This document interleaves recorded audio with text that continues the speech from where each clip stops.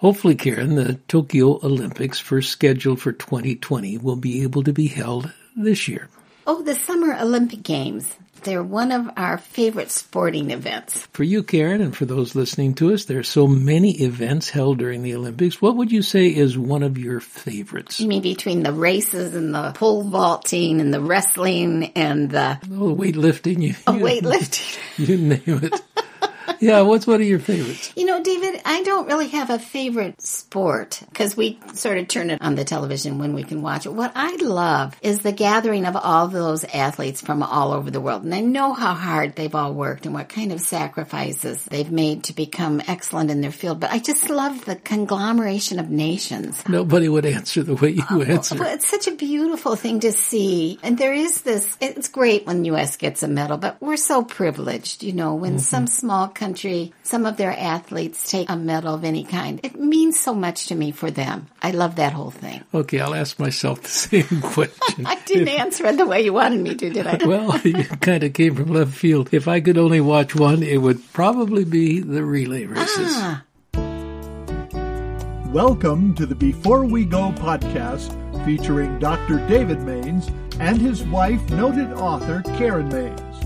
Here's David and Karen Maines. Okay, what is it that's so exciting to you about the relay races? What do you like about it? Well, I like all the track events, but some of them are over so quickly. You know, the 50-yard dash, you kind of watch and you blink and you miss it. Yeah. Because they're so incredibly speedy. Then there are the handoffs in the relay races that I'm tense. I'm wondering whether they're going to be able to... When they give the baton. Yeah, is somebody going to drop it? Yeah. That's a huge thing. They're running so fast. And then, Karen, I don't know if you know this, when runner 1 passes off to runner 2, they have to do it within a certain mark. Oh, I didn't know that. You mean there's a distance in which it has to be? Yes, if it's too late, they're already out of the box, then that disqualifies the team. And so it's coming at such a great speed, and yet they have this little window to be able to pass it off in. So it's either dropping it or otherwise going past the boundaries. Oh, I had no idea there was a restriction. And I think it looks easy to pass the baton when you're running, but if you slow down too much to pass the baton, you lose your advantage as far as speed in the race. Now you'll want to see the relay races because you I'm going to look at them a little closer.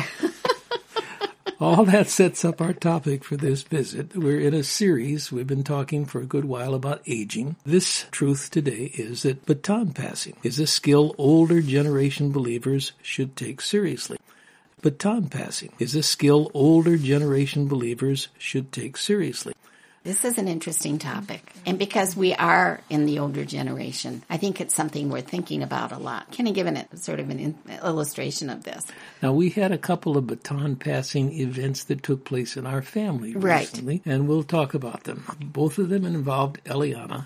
She has just turned into her teenage years. She's now 13. And she's the oldest of 3 children. We have stair-step grandchildren from 26, 27, right down the ladder to the youngest grandchild who's 8, and this Eliana is the older sister. She's third from the bottom. Third from the bottom. Eliana got interested in Scripture, and her mama said to me, Eliana's interested in the Bible. It's a little bit overwhelming to her. Could you teach her some things about the Bible that would help her at this stage in her life? Really interested in the Bible. You know, so you look at a 13-year-old and say, where did this come from? This just has to be something that God has moved in her heart with. She was reading on her own. Trying to figure it out. Right. So I said, okay, I want an hour and a half, Eliana. I need to do some errands. We'll do it in the car, and we'll just sit and talk. And that took place within the last couple of weeks, and it was a wonderful time. So what did you teach her? I can kind of guess. I think you taught her the structure of Scripture, because there is a structure. I've heard you do this with all sorts of people, and it makes it very comprehensible once they understand that there is an organization, a very definite organization to the Old and New Testament. Yeah, how it's laid out is very helpful. Otherwise, you have this massive book on very thin pages, and you just... It's overwhelming. Yeah, it's overwhelming. So I started out, we were driving, and I said, I have some words, and let's see what you understand about these words. One of them is history. Do you know what history is about? And she talked about it, and she had a good enough understanding to get that. I said, okay, let's talk about another one. Letters. You don't write letters anymore, but what is a letter? And, and we talked through that. That's another major section in the Bible. I said, let's work on this one. This one will be harder, prophecy. And so we were walking through the different... What that meant, yeah. It was really wonderful. I thought this is the most wonderful thing in the whole world. And to share and talk this over with your she was grasping granddaughter. it all, and then we had to go into a couple of key dates.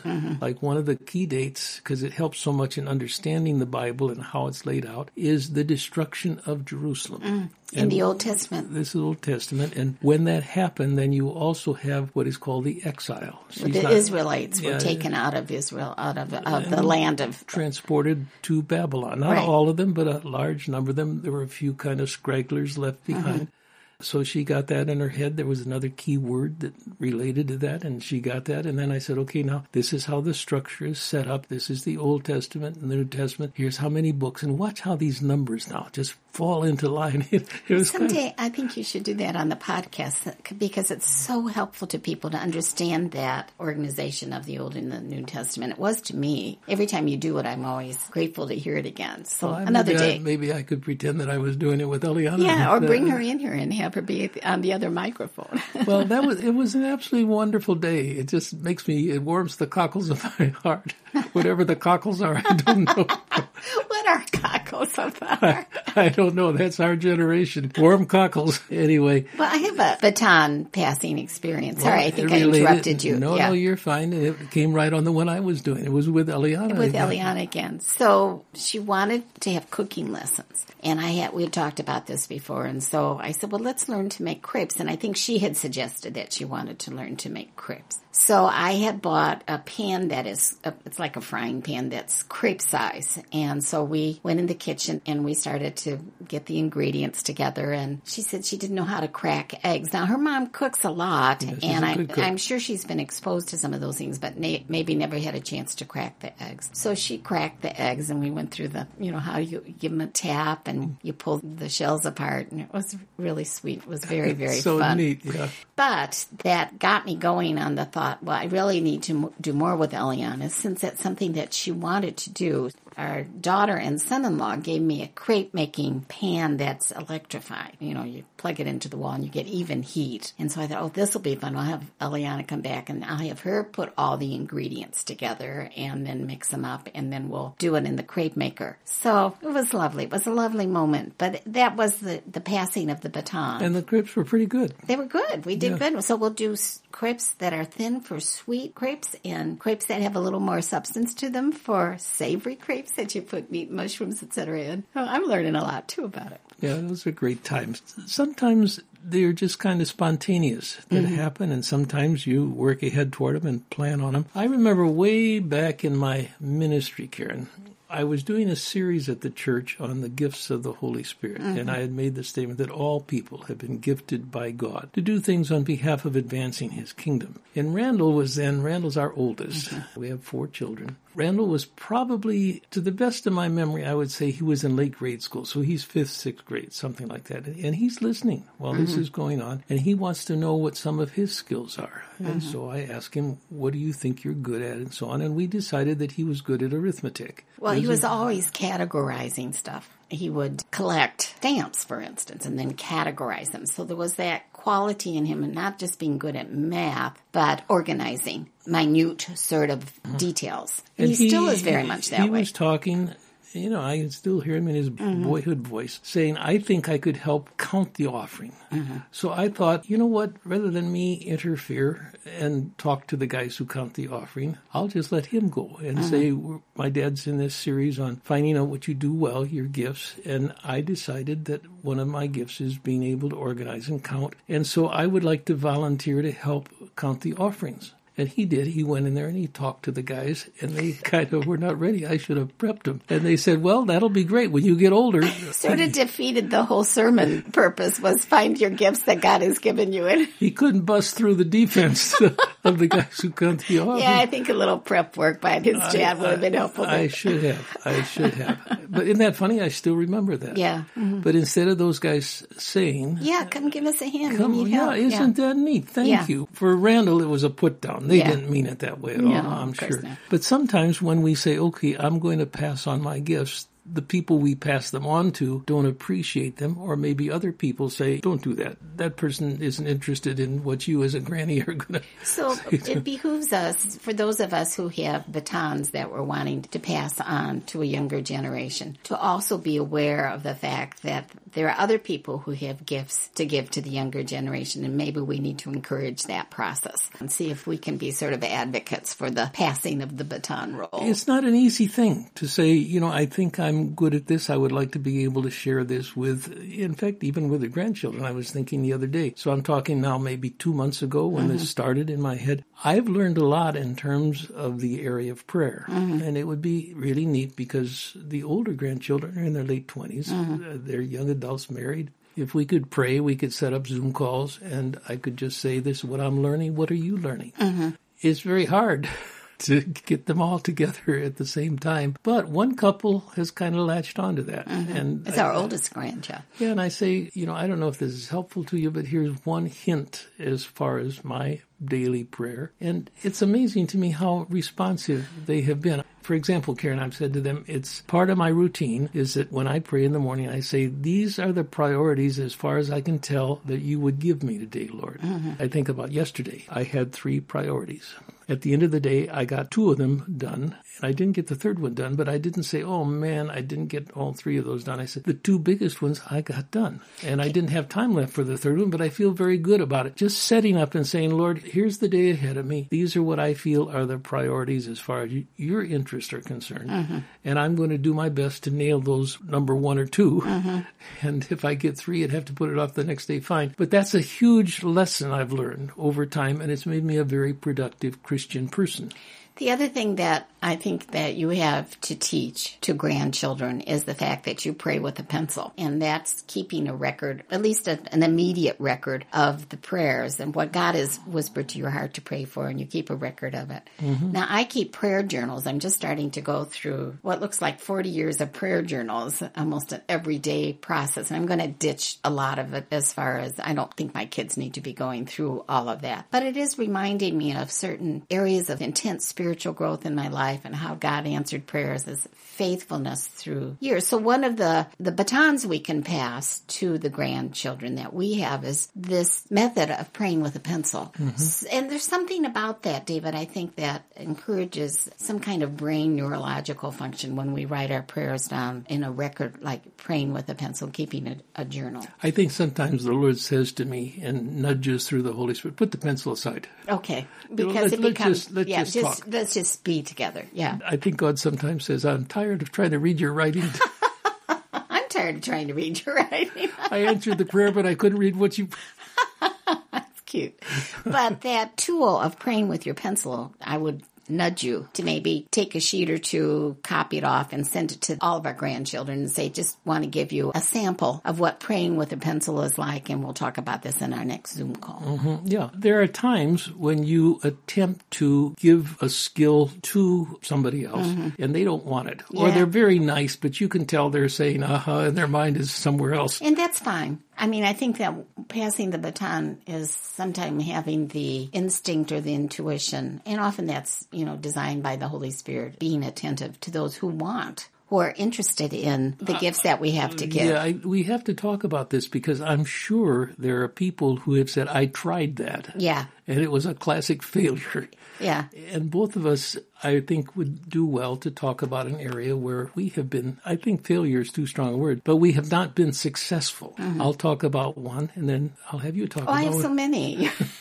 Okay, well, it's funny. You do have a lot. I would say one, as you know, Karen, every time I try to communicate with people, I say, okay, let's reduce this to a sentence. And the sentence has a subject and a response. So this is the subject. Well, let's go to the one that I'm talking about today. Today we're talking about baton passing. Now that's you have to define what that means, but everybody understands what we're talking about, I think. A skill older generation believers should take seriously. The subject is baton passing, and the response I want is to have older generation believers take seriously. This is what we're talking about. Well, I do that, and I say, say to ministers, if you could, at the start of your preparing a sermon, say, what is the subject? You may take it out of Scripture, or it may come out of your experience, and then you go to Scripture and say, how does it relate to the Scriptures? But write down the subject, because if you don't know what your subject is, it's for sure the people listening to you aren't going to know what your subject is. That's very simple. Then what is the response that you want? After you get the response, you say, do people know how to do this response? And if not, I have to say to them, this is how you do it.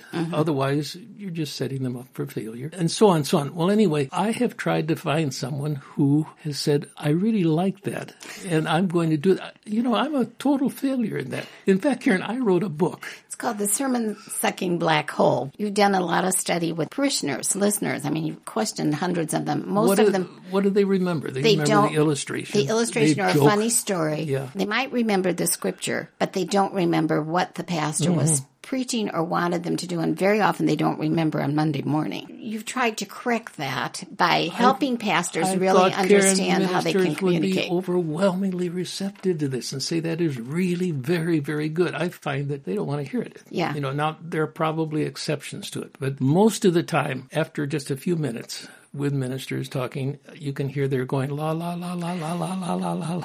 You know, have no interest whatsoever, so I have to figure out how to change the subject and get it back to something they want to talk about. So that hasn't been successful. In fact, I have a stack of those sermon-sucking black hole books in the garage. They're almost as many as when we first had them printed.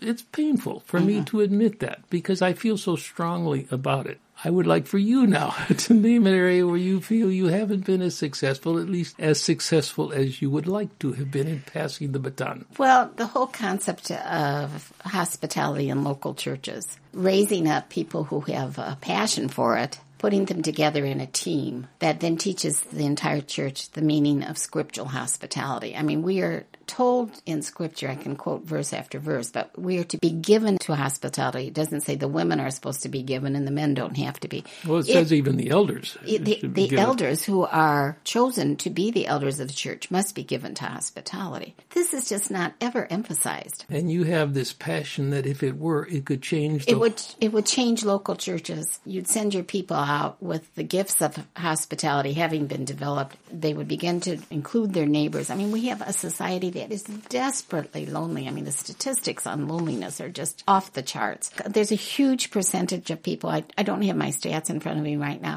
who don't talk to anyone in a whole month. What a ministry for the church at this point in time to begin to invite, to welcome, to include, to learn how to call those neighbors and say, how you doing today? You know, we're even with the COVID-19 restrictions, I'm thinking come spring we're going to go do driveway dinners. Outside in the driveway. So the gift of hospitality, that is a passion the Lord will not let me get away from. I wake up in the middle of the night thinking, how do we inspire churches to inspire other people? Then you wake me up in the middle of the night to tell me. I had this great idea.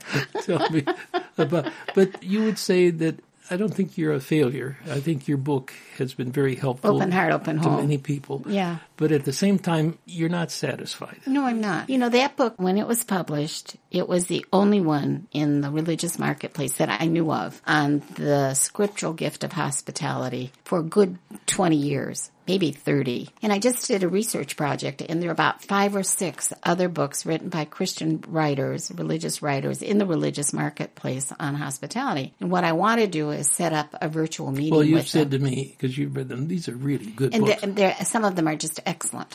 But it's not so much that. It's now we have 6 or 7 books in the marketplace that are calling people to exercise the gift of hospitality. So I want to pull those together in a virtual meeting, say, what do we do? How do we make an impact with this message that we all feel so strongly about? But now there's more of us. There's not just one person. You know what you're doing?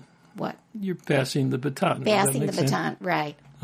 So I want to leave up a national platform on the gift of hospitality that will continue after I'm gone. Get it going, get it started, put the right people in place who have a passion for it, who have better gifts than I do for maintaining it, but that it will go on. I don't need to be there. Okay, baton passing. This is a scripture that's not really dead center as far as target, but it has feelings of what we're talking about anyway. This is Psalm 78. What we have heard and known and what our fathers have told us, we will not hide them from their children. We will tell the next generation. So I'm kind of reading into that. I don't think so. I don't think you're reading into it. You know, David, Christ only was here for 3 years. And a lot of what he did with his disciples who became apostles was pass the baton. I mean, all of his teachings were absolutely stunning. I did a Christmas look at the teachings of Jesus, just reading his words, and was just so deeply, deeply moved by the evidence of in-Goddedness in his life. But he came to pass that baton along. Mm-hmm. And it's remarkable, the influence that the world has received from that single life. Mm-hmm.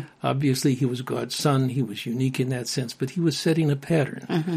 And those he taught, specifically the 12 and the 70 and his followers, the impact that they had following. I mean, it's absolutely phenomenal. So what are we saying to people? We're saying to them, you have a baton that you need to pass on. We all do. Do you really feel that? I do feel that way. Mm-hmm. And begin to pray about, how do I pass this baton along? Help me to find the people who are hungry for it and to be open to the millennials. I did a study on millennials for a board I was serving on, and they are hungry for the older generation, partly because we have so many broken families, and they need the consistency of people who are really interested in them in an extended family sense. So this is an opportune time to step into the younger generation's life, not to be hesitant about it. You don't want to be pushy, but you want to be available and open and be sensitive to and be instinctive about the fact that these people are looking for someone to pass the baton on to them. So apart from those people looking, we're saying we're not going to drop this at the pass-off. No, we're not going to drop it. We're going to have a clean pass-off, and I'm going to do it in the time frame that is here, because if I don't do it within the time frame,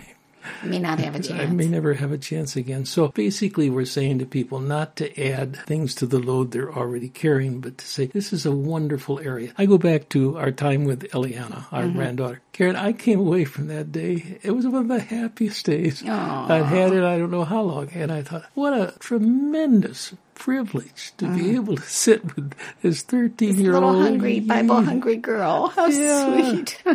We ended the day saying, okay, in all of those, where would you like to start reading now? And we talked about it, and we decided we would read a story rather than a letter. And we said, can we get a story about a woman instead of about a man? And we locked onto Queen Esther. Okay, said, great. Tell me about Esther from just what we know about the Bible and its overview. And we understood that it was after the exile, so we could get that in our heads. And so now I'm waiting for her to finish the book of Esther. It'll take a little while, but when she comes back, then we're going to talk about it. I mean, talk about the joy for a grandfather. That's really something. It's wonderful, honey. Yeah. Okay, friends, we have passed it on to you for this time, and we're just wanting you to grab a hold and then run your lap, okay? You've been listening to the Before We Go podcast. And if you would like to write to us, please send us an email at the following address, hosts@beforewego.show. That's all lowercase letters, hosts@beforewego.show. If you've enjoyed this podcast, please remember to rate, review, and share on whatever platform you listen.